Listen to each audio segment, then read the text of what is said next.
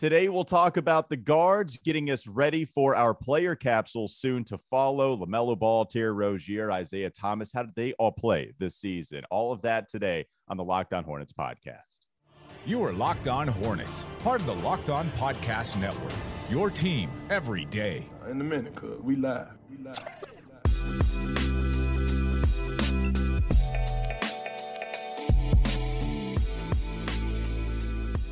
It's Locked On Hornets. We're part of the Locked On Podcast Network. It's your team every day. Today's episode is brought to you by BetOnline. BetOnline has you covered this season with more props, odds, and lines than ever before. BetOnline, where the game starts. Thanks for making us your first listen. We're free. We're available on all platforms. Check us out wherever you get your podcasts and follow us on Twitter. Walker Mail, Doug Branson, LOH, and the show handle on Twitter at Locked On Hornets. We'll talk about the guards today, Doug, because that was probably the best part of this team outside of Miles Bridges, who did not finish within the top 5 in the most improved player balloting just yesterday. Those results came out nowhere even close to winning that after we kind of thought he would be at least a finalist in the top 3 at one point in time. We'll get to that later on in the show as well. But today it's all about the guards. That's where your superstar resides in LaMelo Ball. That's where another expensive player resides in Terry Rozier, who helped you scoring-wise a lot this season as well. So what were some of your main takeaways watching the backcourt this season and how well they played compared to maybe some of the other players on the roster? Yeah, I think a couple of the main storylines, you already hit on one, which is that it really powered a lot of their offense, especially from the perspective of three-point shooting. I mean, you got a ton of that from LaMelo Ball. He had a little dip in the middle of the season, but Terry Rozier was pretty consistent throughout with his three-point shooting, and that really made a big difference in their offense. When they were best, they were shooting the basketball really well. One deficiency that they had at the guard position was definitely the backup point guard. Ish Smith had a couple of good games early on, but was generally what you would have expected out of Ish Smith, fell out of the rotation, was not giving you a ton of energy. I mean, there was a point where the starters weren't playing well and Borrego was experimenting with different bench lineups to kind of give this offense some punch in the early going, and Ish Smith was a big part of that. But eventually, Ish Smith's weaknesses overwhelmed his strengths. And the reason they brought him in was, sort of veteran ball handling savvy to put behind LaMelo Ball. But he does get traded, and they go for a while with Terry Rozier at backup point guard and just sort of flexing those minutes there and finally settling on signing Isaiah Thomas to a 10-day. But they never really figured out the backup point guard position. And I think on a team with two guards in LaMelo Ball and Terry Rozier that have some defensive issues, that you would want someone in the backup point guard position that had a little bit more of a defensive mindset or defensive skill set, I should say, than Ish Smith and Isaiah Thomas. So hopefully they address that in the offseason. Yeah, so if we start with LaMelo Ball, the superstar of it all and how he played, took a huge step up, clearly is the franchise. It's what another backcourt member, Isaiah Thomas, said when he was saying, the reason I embraced that mentorship role with LaMelo, it was to make sure he knows he is the franchise. He needs to know how special he was. And really, after that Hornets Real Access clip was going about of Isaiah talking with LaMelo after that Pelicans win, LaMelo played an amazing brand of basketball to finish out the regular season. To get into the play-in game, a lot of people have an awful game, LaMelo included, just did not play very well at all. And that's a sour taste, right? Because LaMelo, you don't want to have him play that way in the biggest game of the season. Hopefully he bounces back, and you have to imagine he's going to next year. But overall, a huge positive for LaMelo. I was looking at some of the stats with Terry, and we'll dive into that more when we do the individual player capsule stuff. But Terry Rozier stats kind of remarkably the same, identical to what they were last year. Like some of the counting stats, they took just a little bit of a dip, not much to matter. It was pretty much the same, but a little bit worse 3-point percentage, a little bit worse field goal percentage, true shooting, a little bit worse. But there were some areas that you dig deeper, maybe a little bit better. They were pretty much the same. The scale was kind of balanced when you compared last year to this year.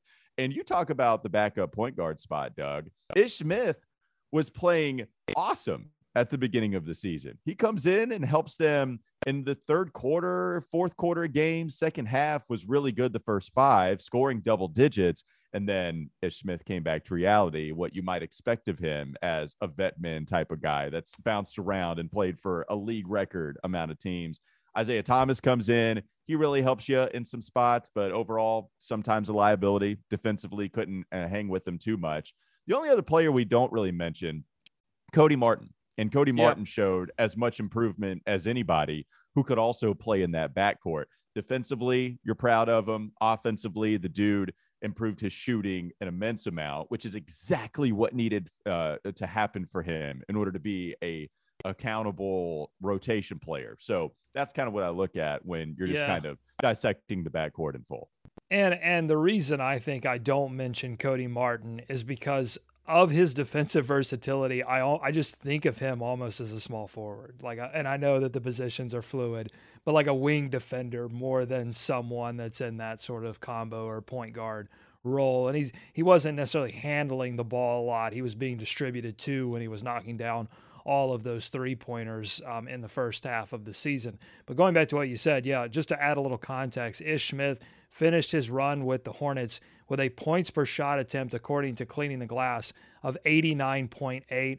That would be last on the team by a mile. It would be 10th percentile, meaning it's one of the worst points per shot attempt in the league. And that's what's crazy, because my memory is not that bad. I do remember there were the Ish Smith games where he almost seemed for moments unstoppable. And yet, if you just zoom out a little bit, it's like, oh boy, this is not very good. On the other hand, Isaiah Thomas, his points per shot attempt in the year was 116.8. That's higher than Cody Martin, or that's almost as high as Cody Martin.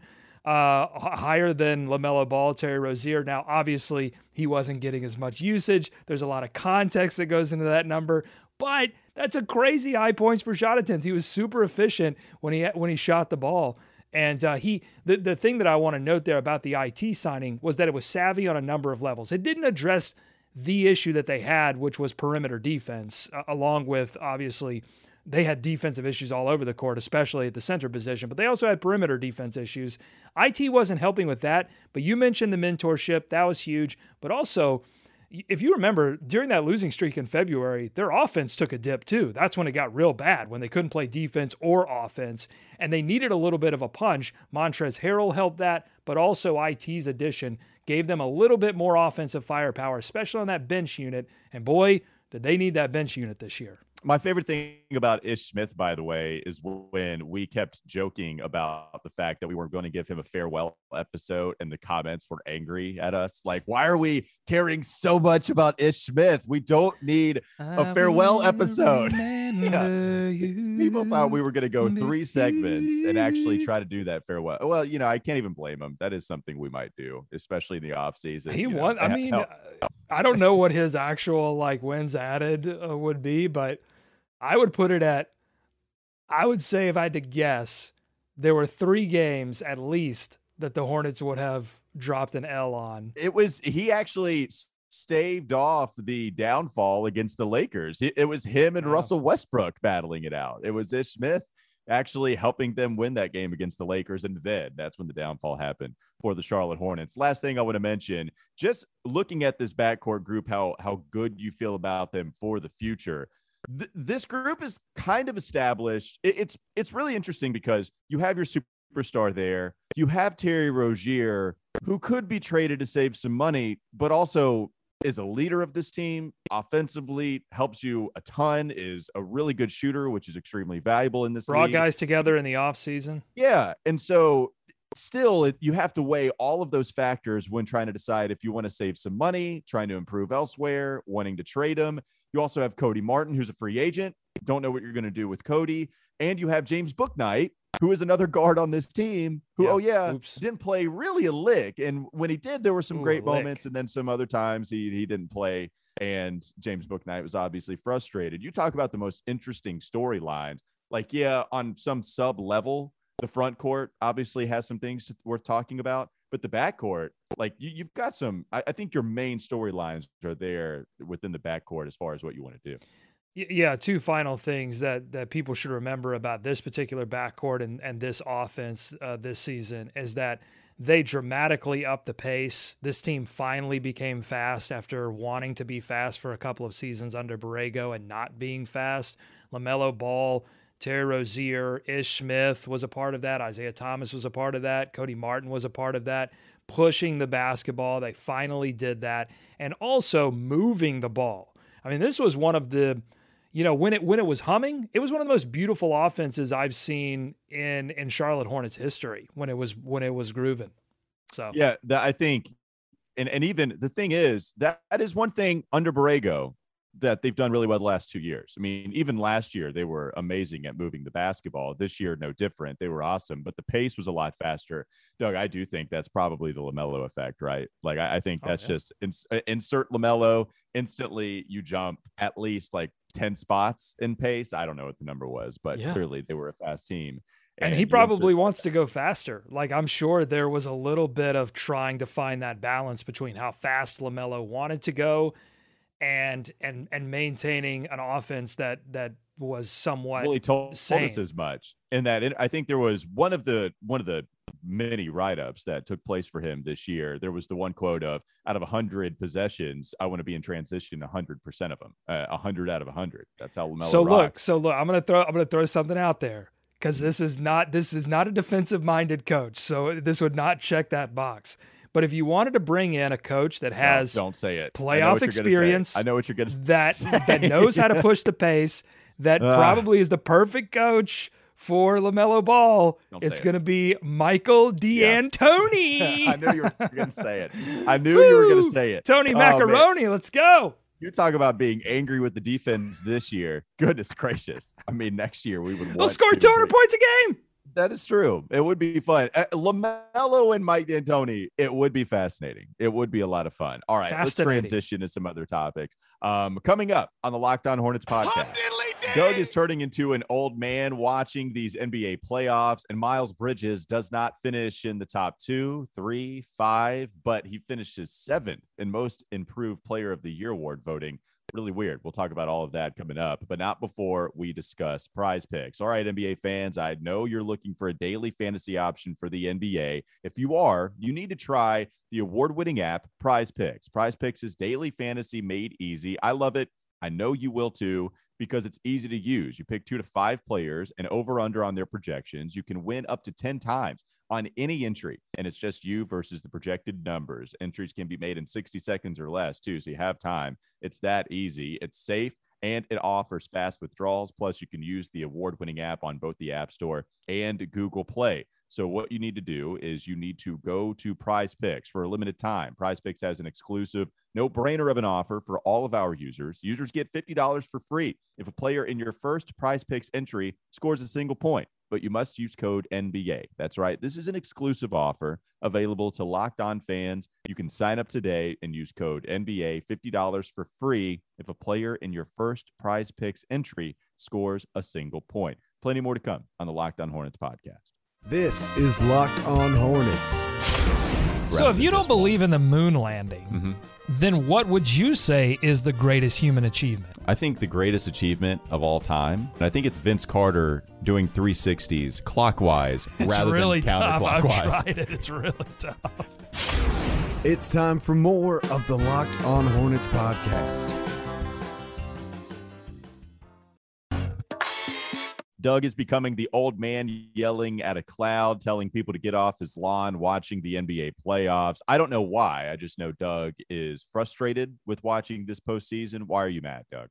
I mean, first of all, the Brooklyn Nets.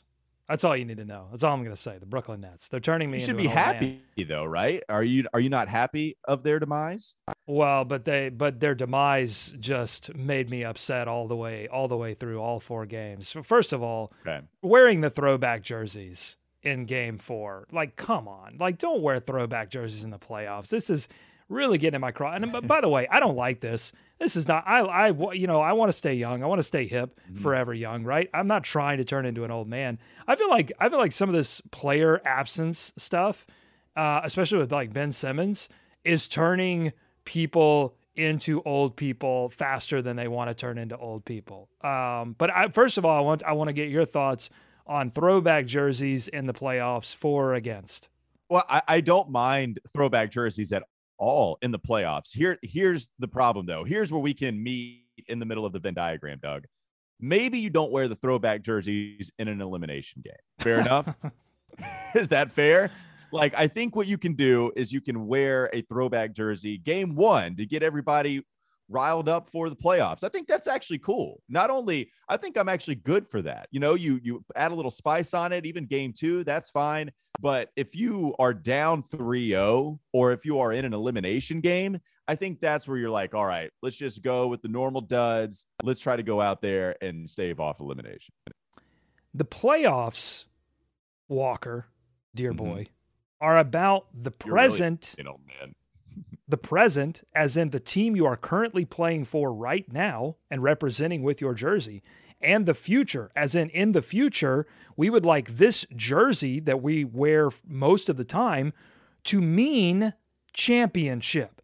By wearing a throwback jersey in the playoffs, what you are essentially saying is, we used to be iconic. Hey, remember this? Remember this look that you liked so much? Well, hey, enjoy it, because you're not going to remember this jersey because we're not winning a championship. Unbelievable. Get out of here. For one game. All right. What is the other thing that you're mad at, Doug? Oh, just all these. I mean, Ben Simmons, play. Get on the floor. What are you doing? Come on. I cannot believe this is still happening. And I can't believe that I can't believe that Philly lost to Toronto last night either, and that James Harden only took 11 shots. What is wrong? Superstars, so many superstars in this league either don't want to get on the floor, or when they get on the floor are not taking shots or not being active. You had Kevin Durant not wanting the basketball the other night. He did play, I thought, more aggressively in that game 4, but it's just unbelievable to me. It really makes me appreciate Jason Tatum, who did not play well against the Charlotte Hornets this season, but was just an absolute beast in that game 4. He did when he went off for 44 against the Charlotte Hornets. I forgot about that game. Number one, I have a baby. Number two, I probably just sort of mentally. But there were other games where he just didn't show up. There was the one game where the Hornets won, and the Boston Celtics and Jason Tatum did not show up. He is having the superstar turn, though. Jason Tatum has looked amazing, and defensively too. I think that's what's most amazing, is the fact that he's the first person that we've ever really seen stop KD at that level. KD wasn't awful in this most recent game, but the other ones he wasn't performing up, and it's the first time we had not seen him play very well in a series. We had the LeBron against the Dallas Mavericks series that was god awful for him. We haven't really had that from Kevin Durant. And look, Kevin Durant is past 30 by a few years. So maybe we're starting to see this father time thing. Maybe the injury effect is just delayed. I don't know how all of that is. What a tough season too in Brooklyn. Yeah. I mean, they've gone especially through a lot. For KD. This is the other thing too. I've heard a lot of people, Mike Greenberg is saying on Get Up or whatever his radio Greeny, he's saying this is going on Kevin Durant's permanent record. Stephen A. Smith is coming out and saying, I can no longer call Kevin Durant the best player in the world. Look, all that's fine, man. All I'm saying is how soon we forget that KD last year single-handedly, because James Harden was playing on one leg, and playoff Harden is already bad enough. You give him one leg, it's going to get worse. You don't give him Kyrie Irving. Joe Harris was god-awful last year. And Kevin Durant still almost beat the NBA champions. Then you throw this roster at him where he doesn't even get an able-bodied Joe Harris. You don't get Kyrie Irving except for half the games. And then he has the gall, the unmitigated gall, according to Stephen A. Smith, to say we just needed time to gel together. What? We're all trying to figure out who did this. Oh, goodness gracious. Yes. He is wearing the Oscar Mayer costume, asking, we are all trying to figure out who did this. What's brutal about the KD situation is that we know he cares. We know he cares what people think, especially the talking heads. He can say he doesn't, but we know he does. And that's what's brutal about this. What's also brutal is that he chose this life. He chose Brooklyn. He chose this ordeal that he is currently in. It is Grecian in its tragedy. And I don't revel in it. I really hoped that team would pull it together and really present, a challenge in the East, and you'd have a couple of Big East teams battling. But so many of these teams in these playoffs so far are either succumbing to injury to their big players, or they're succumbing to these weird issues like Brooklyn. But I would say on the Jason Tatum thing, I've said this a couple of times this season when the Hornets have gone up against a Kyrie when he went for a ton of points and Jason Tatum when he went for the 40-burger.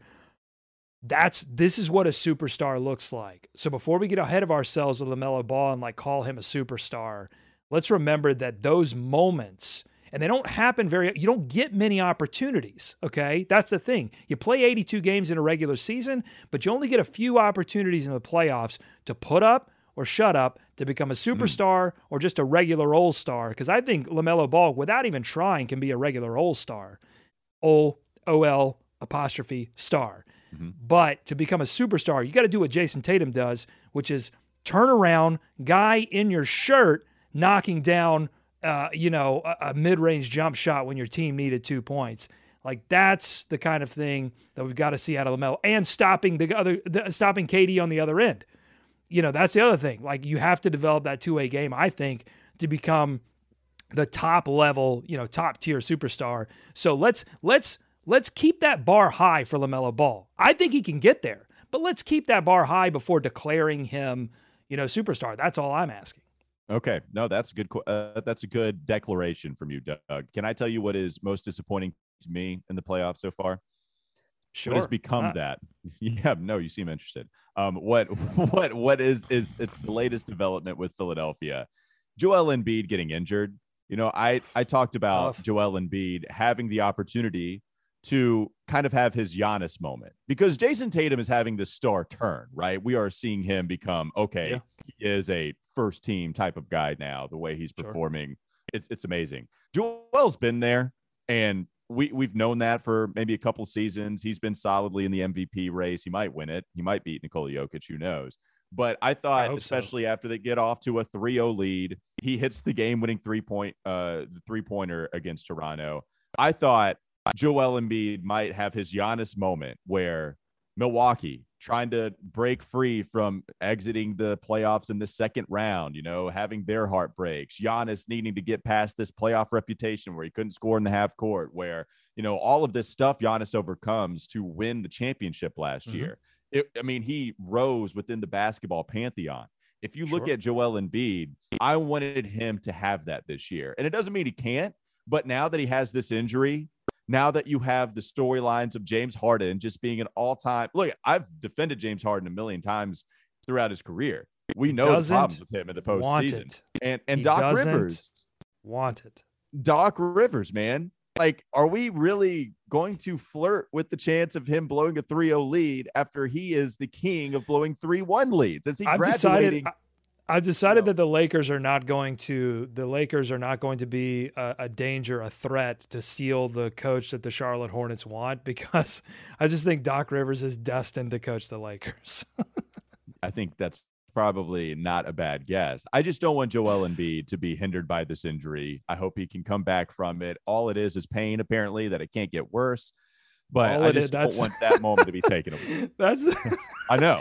If you write the book on the process 76ers to present, that would be the title of the book. All it is pain. It can't get much worse. All it is pain. It can't get much worse. All right. Coming up next on the Locked On Hornets podcast. Oh, boy. I pulled the trigger on you a little early. Yeah, I'm sorry. That's a little early. I was mid-laugh.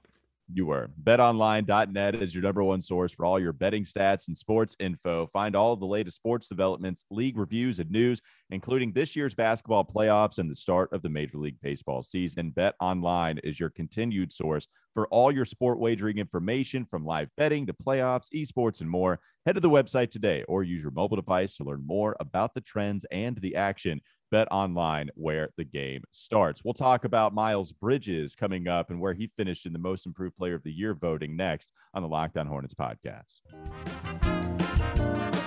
You are listening to the Locked On Hornets podcast. Main character for American Psycho was Patrick Bateman, which really confused me. I always thought that Jason Bateman was Patrick Bateman and that Patrick Bateman That's a bad mistake. was Jason Bateman. It's time for more of the Locked On Hornets podcast.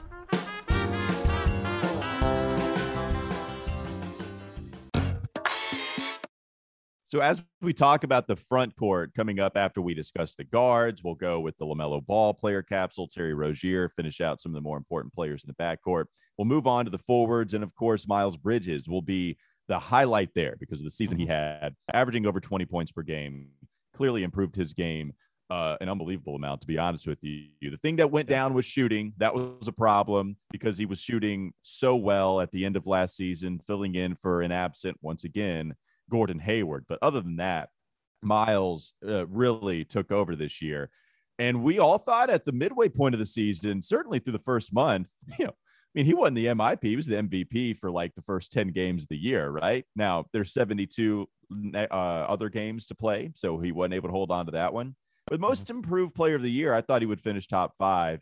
And then it was Ja Morant continuing MVP type season. Darius Garland was amazing too. DeJounte Murray got an all-star bid. Desmond Bane was awesome. He was probably at least flirting with an all-star bid like Miles Bridges. And Doug, at the end of the year, Miles Bridges finishes 7th. I mean, I thought he was going to finish like 3rd for a long time. Oh, wow. And then he finished 7th at the end of the season. I'm surprised to see him finish this low. Where are you on your surprise level to see where Miles Bridges finished at the end of the season? So it's Ja Morant, DeJounte Murray, Darius Garland, Jordan Poole, Desmond Bane, Tyrese Maxey, then Miles Bridges. Miles Bridges is the last player in that line of players to get first place votes. He got 3. Now, we don't know who those are. Those full ballots will be released after they announce all of the end of season awards. So we'll find out who voted Miles Bridges, the 3 people that voted him first place. Under him, Anthony Simons, Robert Williams III, Jaren Jackson Jr., Jalen Brunson, and Max Strus. Am I surprised? Not really. I mean, when you dig into the stats of Maxey, Bane, Poole, Garland, Murray, and Morant, they all took their game up to the same level that Miles did in terms of like really points, but like everybody else, there wasn't a really huge flaw in their game. They raised every part of their game.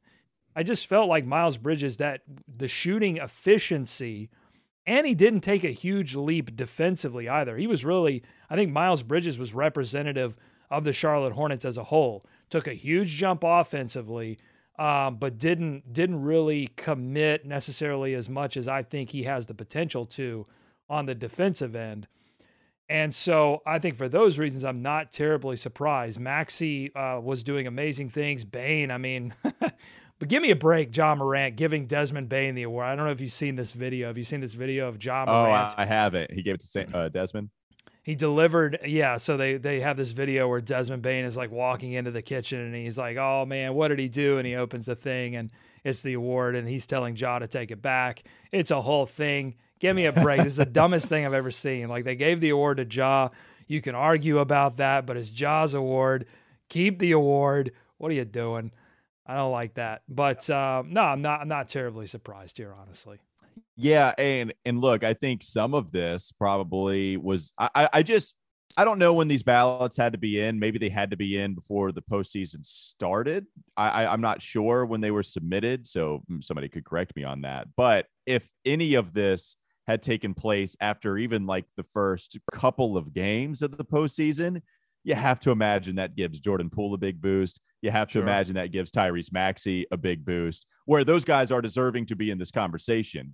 They've been amazing to watch, but Jordan has been crazy. So has Tyrese Maxey. And like, he goes for 36 in the first 3 quarters.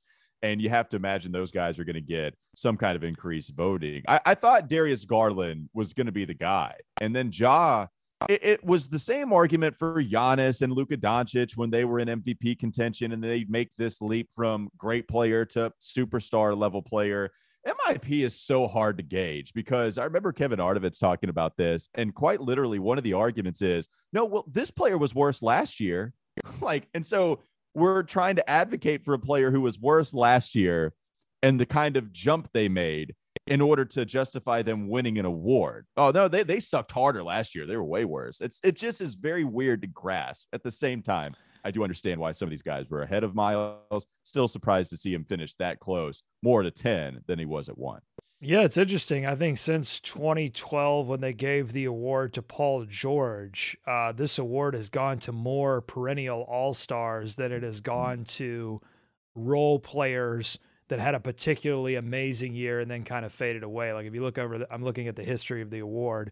I mean, it's littered with sort of Scott Skiles, Don McLean won in '94, Dana Barros, Didn't he sing Austin. American Pie? I think that's what he won. Right. I didn't know he played yeah, the had NBA. had a cup of coffee with Washington, had a little stretch.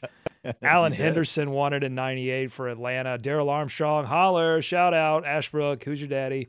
He went to Ashbrook? He went to Fayetteville State College. That's right. Yeah, Daryl Armstrong went to my alma mater, Ashbrook High School. Tracy McGrady won it in 2000, 2001. But it's just, what I'm saying is, like, before 2012, this award really was littered with a lot of Hedo Turkoglu's and Boris Diaw's and those kind of guys. Now it's Siakam, it's Morant, it's McCollum, it's Butler, it's Paul George, it's Giannis. So the award has changed, which really means, like, I think Miles Bridges would have had to make the All-Star to even have a shot. And he could have, had he maintained that level of play that we saw, like, through the first 10 to 15 games. But that shooting fell off pretty dramatically. I mean, he disappeared for a stretch. And I just don't think you can win Most Improved Player and disappear for a significant – I mean, I don't know if significant. Maybe that's an unfair word. But there was a stretch in the season where it was like, no, it's LaMelo, it's Rozier. Where's Miles? Top 3 guys all made the All-Star team. And then the other ones were Jordan Poole, Desmond Bane, Tyrese Maxey. So All-Star appearances as well as team success. You know, every one of those teams, except for DeJounte. Now, I will say San Antonio did not have the greatest year, but he made the All-Star team, which kind of maybe counteracted that a little bit. But his leap, I mean, Murray's leap was pretty incredible. And the fact that Murray doesn't really shoot well from 3 and still had that kind of production, I think is pretty remarkable. And then Desmond Bane, what you have to understand about that, I think Desmond Bane should have been higher. I don't think Josh should have given him the award. I think that just is dumb. But I think that Desmond Bane should have been higher up this list because, you know, when Ja was out for Memphis, that team should have gone to the toilet. And Desmond Bane put the team on his back and is a reason why Memphis is where they are right now. So can I just say, like, one of the things about NBA draft Twitter that Desmond Bane reminds me of, it's the fact that guys are going to be afraid to draft 3-and-D players because they feel like there's a limit on their ceiling, and there's always a bigger ceiling. You know, it's funny. 3-and-D players might have their draft stock enhanced because you think their floor is so low. And at the same time, it might be hurt because you don't feel like they can move into this player that might be able to add stuff to good defense and good 3-point shooting. But Mikal Bridges gets a monster contract because the dude's awesome. Desmond Bane is flirting with an all-star appearance. You see somebody like Cam Johnson in the 6th man of the year voting with Phoenix. You also look at Devin Vassell, who's doing some nice stuff with San Antonio. Like, you're seeing these 3-and-D type. I know. Yeah, I did like Devin Vassell, but like these 3-and-D guys, just they're here in the MIP voting. I'm just saying we don't have to limit them to just this little box of NBA skill set. I'll just be on record. Like, I don't like that Ja Morant won the award. I feel like I don't either. I feel like the MIP should. I mean, you got to have. That's what I'm saying. Like, other than 6 man, and we're giving 6 man to Tyler Hero, who is essentially a starter. Like, at some point, like, what is the award that is going to celebrate the glue guy, the guy who's, you know, figuring things out for a team and doesn't get all of the glory? That's what the MVP should be. You know, Ja Morant should be in contention for the MVP, which he is, and will be in future seasons. But like that's the award that Ja Morant needs to go for. Forget this MIP stuff. Give the MIP to a Maxey or a Bane or a Bridges if he ups his. That's the tough thing for Bridges is now you gotta go even. I don't know. Well, that there's you just enough got to room. shoot. But that all comes with shooting, right? If you shoot 36% next year already, you've improved. You know, that's the thing. I guess, with Miles, but he's not 20 points a game. I don't see him taking that to like 26. 25. Got a 23 though. I don't know. I feel like you just fix the shooting to some kind of average level. That'll help, and that'll That's going to be a big contract for Miles Bridges. Like, we'll talk about that maybe with the player capsule. It's a lot of money, and I just don't. You're hoping he puts together no. another MIP campaign. Sure, absolutely, yeah, absolutely. You are. All right, thanks for making Locked On Hornets your first listen every day. Tomorrow we'll be discussing LaMelo Ball. Right, that's what's going to lead off the player. Who? Make your second listen Locked On NBA. Locked On experts covering the biggest stories around the NBA every Monday through Friday in less than 30 minutes. It's free and available wherever you get your podcast. LaMelo Ball tomorrow on the Locked On Hornets pod.